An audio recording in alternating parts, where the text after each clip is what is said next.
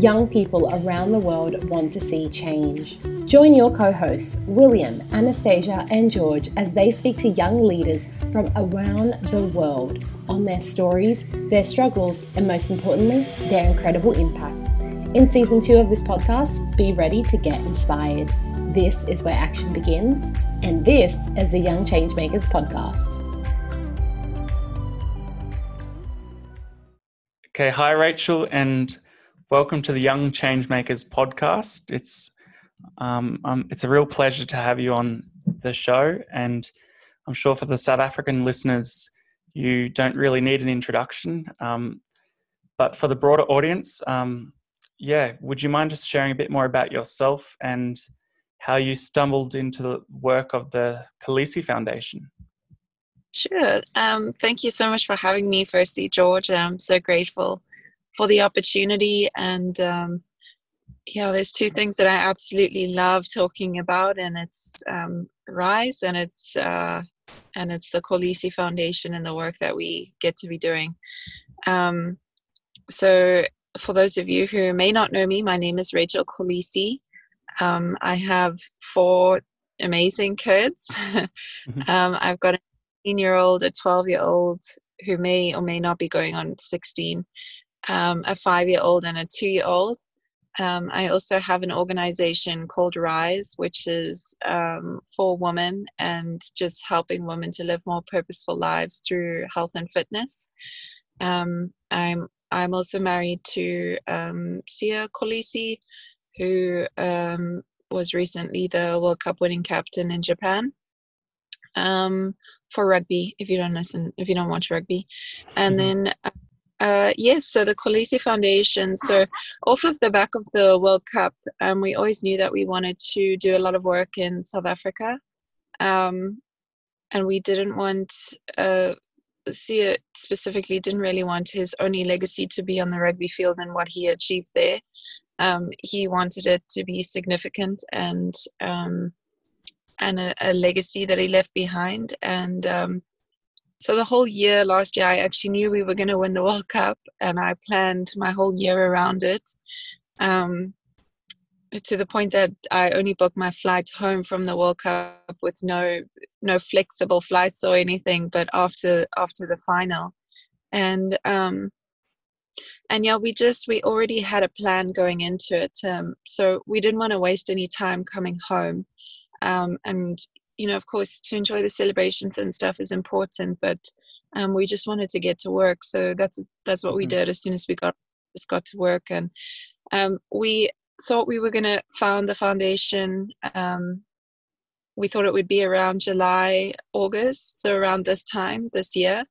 But of course, when COVID hit, we knew we wanted to help, and we had already created some significant relationships with brands and with people of influence, and we just wanted to leverage off of that and use that. And so the foundation was founded, and we didn't have a logo, we didn't have a website, we had nothing ready, but we wanted to help, which I think really speaks to the heart of the foundation and the work we do. So yeah, here we are a couple of months later, and we have been working, that is for sure. I love how you're so confident that the Springboks were going to get the World Cup back in their hands. But I know as an Australian, I was definitely behind the box as well. I'm so thrilled for yourself and Sia and the nation at large for the win, because I know it means so much for South Africa. But going back to your foundation, I guess you didn't anticipate starting everything and all these new projects during a global pandemic. How has that challenge fared out? And if you wouldn't mind giving some more concrete examples of the work that you're doing exactly, Rachel. Of course. So, I kind of mentioned that we started without a website. We started without a logo. We didn't have a vision, a mission, anything. We just knew we wanted to get to work. So I've been doing a number of community projects for a couple of years already. He, of course, has been giving back a lot into his community where he grew up as well. So we started off with the foundation with PPE with COVID. So we thought protection gear for the and we did a number of I can't even remember. I think it was like 5,000 liters of sanitizer, like 3,000 masks. I think we did a bunch of PPE at 3 different hospitals around South Africa.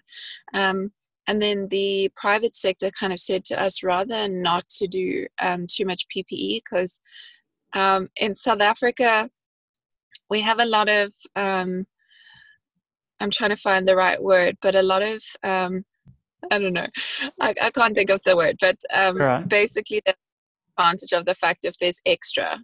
So, which did happen. So there was a lot of extra PPE in a lot of hospitals, which was then stolen and resold. Sure. So they just advised early on to not go the PPE route and rather encourage people to stay home. And what needed to happen for that to happen was people to get fed. So we set a goal of feeding 1,000 families at the beginning of COVID. And we didn't want to commit to a family for 1 month because COVID was too long and too hard hit to commit, in my opinion, and in our opinion, is to only commit to a family for a month or to do like a one-stop shop drop. It's just not, someone's lost their job. It's got to be something a little bit longer, and you've got to think of how you're going to sustain that after. So we committed to 3 months to all the drops that we did, and we are now close to 100,000 families Wow. that we fed throughout. And our packs are the biggest packs, food packs that were given in South Africa. And that was purely because we had a great relationship with Pick n Pay and Boxer stores, All and right. wanted to give as well. But it speaks to the fact that any person of influence already, even influencers, if you will, so like fashion and whatever they're into, they all have relationships with brands, and those brands all have capacity to be able to give back. In fact, they have to. So it's just kind of navigating that and making sure that you can be a part of that, foundation or no foundation. Sure. And now in Women's Month, so gender-based violence is out of control in South Africa. The 1 in every 3, these are just some stats, 1 in every 3 women in South Africa will be raped. And a woman in South Africa has a higher chance of being raped and abused than they do of learning to read. So during Women's Month, something that we really wanted to tackle was the issue around gender-based violence. And we recently had a call. So Sia became an ambassador for the UN, and we recently had a call with Charlize Theron. And it's also something that's very big on her heart. So we're looking at trying to find a way that we can work together on that. But at this stage, what we've done is we've created Power to You packs, which have a whistle in and a pepper spray, a small little pepper spray, and masks, and also a journal that we've created with emergency numbers and anything to equip her to get out of an emergency situation. So we've created those Power to You packs, and they've already gone out into communities. And I actually spoke to a lady recently who was a survivor of rape and abuse, and I asked her, I was like, would this help you? Would this have helped you in your situation? And she said, definitely. So there's a lot of almost after you've been raped, here's a care package. Sorry about what happened to you. So almost like care packs, but nothing for prevention, which is what we wanted to tackle. So we started these little prevention packs, and so far they've been absolutely incredible, and hoping that they are going to make a huge impact in communities. And we've only started, I think, with 1,000, but we're planning on doing many, many more. Wow, that sounds incredible, Rachel. I think this transitions nicely into what the Young Changemakers organization is predominantly focused on, is youth empowerment. Now, I guess to help transition and change the narrative of South Africa, a lot of the work and focus you've also tried to aim at is on youth. Could you talk a bit more about that and how yourself and Sia have, whether it's through sport or visiting schools, how have you specifically targeted youth in South Africa? Yeah, and it's a very good point. And actually, just to touch on that is, everyone talks about a foundation having to have a having to have a specific thing that they target, something that they want to achieve, a goal. And it's almost been so great being able to work on the ground and work in the communities during this time, because we've kind of been able to establish the work that we really want to do. And one of that is definitely among the youth, talking into gender-based violence again. Boys have to be taught how to respect a woman, how to love a woman, how to treat a woman. So a lot of that has had to start at a youth age as well. So we're also looking at partnering with, so with our foundation, we're not necessarily trying to reinvent a wheel in anything. Trying to partner, there's a lot of small organizations in this country that are doing really incredible work that actually just need a light shone on the work that they've already been doing. And they just don't have the resource, they just don't have the platform. So that's where we kind of coming in now, and we want to amplify the work that you're doing already. So yeah, one of the organizations has this boys group, like this men's group that walks in the communities and walks women from like their home to the taxi, and just transports them to make sure that they're safe. And yeah, wow. Just going into development, one of the things that's so definitely the gender-based violence, a lot of boys and attackers that grow up to be attackers are products of what happened in their environment. So we're also attacked, we're also abused, and men being raped, that's something, boys being raped, that's something that's not even like touched on, which is a massive issue as well. And just kind of giving them a voice, but going more into like the sporting development side of things. So it's kind of great because we have such a good insight into what's going on into the communities, because Sia lived it. That was his reality. So we almost trying to right the things that were wrong in his life for youth in South Africa. So what were the issues? He didn't get food. He didn't have clothing. He didn't have an opportunity to go to a Model C school. And just safety, like he wasn't safe. So these are all issues that we trying to, slowly tackle. Obviously, COVID has taken us a little bit sideways on that, but the more we work there, the more we realize the need for it. But he's also just completed he did a collaboration with Farm Brand, who create great leather products with a shoe.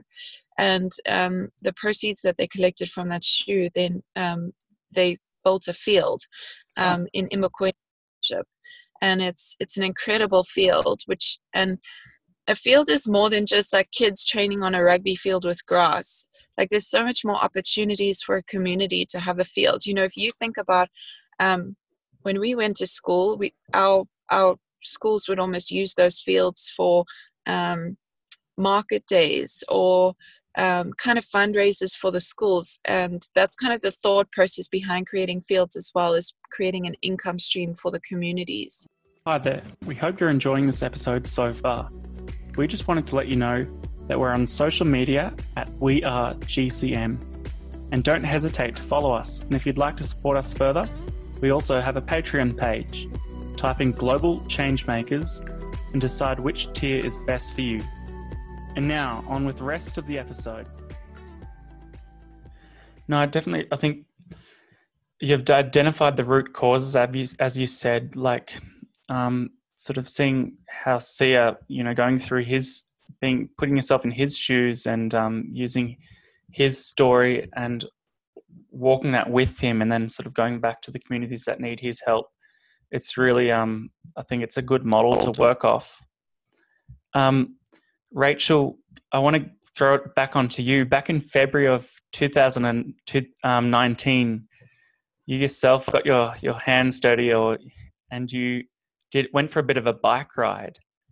Could you tell us more? And I think it was from Kimberley, am I right, all the way down to Cape Town. Now I've travelled from Kimberley actually down to across to East London and down to Pier and across to Cape Town. It's one hell of a journey, I can tell you that. Can you tell us more You know, about that project and the Extreme Ride for Hunger? yeah. So I feel like I was forced into that actually.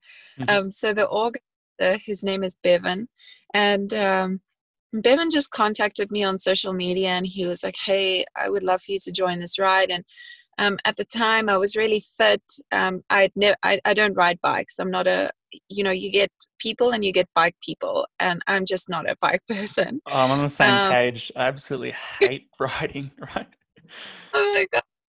So yeah, just not a bike person. And Bevan, I'm telling you, that man can sell a spoon to a chef. Like, he is just, I mean, I don't know. So anyway, how he sold it to me was because he knew my heart, and he knew my heart for the community. And he just said, it's so important for people to know about the hunger issue in South Africa. This is 2 years before COVID. And he's like, we stop off in all of the rural communities where literally they don't even have a shop in those communities. And you've never seen desperation like that before. And at the time, I had a baby. I don't think she was 1 yet. And I was so just involved in what Sia was doing, and I didn't have anything. Rise wasn't a thing yet, and I didn't have anything for me. So I was like, you know what? Like, I've had 2 babies. I've been doing this mom thing for years. Like, I just want something for myself. So I was like, I'm going to go on a 6-day trip, and I'm going to go do this flip and ride. So my training, I did training at a sports science center on a watt bike. But those other than things are brutal. I hate those. Yeah, terrible. And I had one of the best trainers in South Africa giving me programs and stuff, which was such a blessing. I didn't own a bike, so Trek sponsored a bike for me just for that trip. And they sent the bike like 10 days before I was supposed to leave. And I remember I rode around the Rondebosch Common, which is probably riding around there is about 5Ks. Yep. I rode around it 4 times, so I did about 10 Ks, and then I got a puncture. So I rode back to the shoots, and that was it. That was all the training I did. Otherwise, I did one ride just up my street because there was some newspaper that wanted to do an article, and I fell actually. I left my stud in the pedal, and and I leaned the way that my foot was stuck, and so it was just a bit of a disaster. And that was the only article I did. And then of course we did the ride, so I had no idea what I was getting myself into. We wake up at 3:00 in the morning, and we ride between 180 to 200 Ks a day. In total it's 1,000 kilometers from Kimberley to Cape Town, and it was horrific to say the least. I rode with a bunch of professional riders, and I was the most novice rider there. So half the ride, I honestly had them pushing my back. So just pushing me forward and teaching me about a slip. I had no idea what a slip was. And I just learned so much on that ride. But what really kept me going was the stop. So at the end of every day, we would stop off in the rural communities, and man, you think people are struggling in South Africa until you really get stuck into those places that are destitute. More rural communities, yeah. Oh, absolutely nothing going on there. And it was a big eye opener. So we dropped off food parcels along the way. We had a bunch of trucks with us, and we dropped off food parcels. But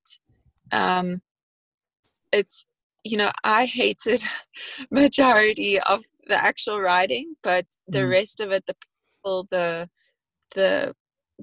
just eye-opening experience of it was something that I could never get again. And I would do it every single year, obviously with a little bit more training, but I happily do it again and again and again, and encourage so many people to do it as well. In fact, we finished off in Khayelitsha, and I hadn't been in Khayelitsha. I had been almost hijacked there, And that was the previous time that I'd been there. And the next time was on a bike, and you feel a lot more exposed on a bike than you do in a car. But it was incredible, and I would do it all again for sure. Wow. Yeah, that's good. I don't think I'd be saying the same thing. I know but the mentality that you had going into that, maybe you wouldn't have been so confident and whatnot. But yeah, it must have been really rewarding, Rachel. And like you said, actually at the end of each day to be doing some meaningful work and handing out the food parcels. Yeah, that's incredible. And I mean, during a pandemic, a lot of these communities are very vulnerable as is, and that's just exacerbated by, so many different things. They're not able to work. If they are able to work, they're not able to sort of get public transport during the lockdown. So yeah, just food security and alleviating hunger is massive.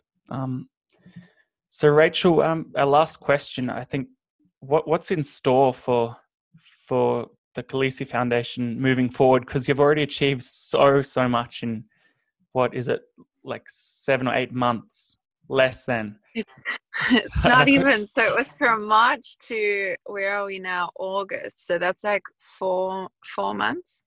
Yeah. And yeah, we've managed to do a lot of work, but there's a lot of work to do. So I did an interview recently where someone said, wow, you must just go to bed every night with such satisfaction for the amazing work you're doing. And I'm just like, absolutely not. Every single time I leave the community, I go to bed with my heart so heavy, and just realizing like how much more work there is to do here. And you know what, like, until there's equality in this country, on all spectrums, we've got a long way to go, and we definitely do. So the fact that there's still people walking around like hungry and going to bed hungry, that's a problem. Like that's inhumane. That's torture, and people are quick to judge about how dangerous South Africa is, and how bad it is, and look how they loot trucks and burn schools and do all of these things. But I always think, if we just take a minute and put ourselves in somebody else's shoes. So let's say somebody, for instance, who works in the hospitality or tourism industry, they're not going to be open for a long time, right? And they were getting a steady income, and then all of a sudden the place had to close down, and now there's nothing. And you have 5 kids at home, not necessarily your children, but family or friends of the community that you support. And now you're expected to still feed those 5 mouths without an income and still try to school fees, etc., etc. Honestly, if I was coming home to my kids and they were starving every day, I would also loot a truck, and I would also create some attention around my desperate needs. So as quick as we can be, in our nice houses and our warm beds and our, ordering out food, as quick as we are to judge, we must just remember that for somebody else, it's an absolute desperate situation. And just to put ourselves in somebody else's shoes, I think that's important. No, that's incredible, because I think perspective is a huge virtue to carry during these times. And the work that the Khaleesi Foundation is doing is definitely shining light on different areas. And I think yourself and Sia are certainly giving a voice and an opportunity for, people outside of South Africa to start to see just how important a united and sort of common story shared amongst others in South Africa is for it moving forward. I mean, I spent 2 years in South Africa, and it was honestly one of the best experiences of my life, and so much love. It was the best 2 years of your life. Tell us the truth. It was hell of fun. Yeah, I loved it and met so many great people, and have kept in touch with them. And I know I'll be coming back, and I'd love to get involved, if possible, with your work and get my hands dirty. Yeah. So, thanks very much, Rachel, for sharing your time and chatting with us on the Young Change Makers podcast today. George, it's such a pleasure. And so grateful for the opportunity. But I just want to finish off by saying the intention of like Sia and I getting involved now as well is to make it look like, especially for younger people, it's cool to be kind. It's cool to do good things for other people. You know, we're beyond this point on social media of like having these perfect everything and sponsored everything. Like people want to see other people helping. People want to know that brands are helping now. And I just think that it's super important, you know, if you find yourself in a place of influence or not, if you're just a person, like find a need and do something about it. It doesn't have to be something grand or big or great, but honestly, just feeding someone, like taking out a sandwich for someone, that's a massive, it's not much for you to do, but for somebody receiving it, it's huge. So don't underestimate the value of what it is to help somebody else. And yeah, it's cool to be kind. I couldn't echo that enough. Yeah, thanks very much, Rachel. And this is such a great conversation. I really look forward to sharing it with our network. Yeah, awesome, George. Thank you so much for having me. Hey, thank you so much for listening to this episode. Remember that you can help us have a greater impact by sharing this and encouraging everybody on your social media to take a listen. If you want to reach out, remember that the contact of the co-host is down below in the show notes, or feel free to do it on social media at WeAreGCM. We will be very happy to talk to you and answer any of your questions. Also, remember to follow us and to subscribe to this podcast. See you in the next episode. Take care.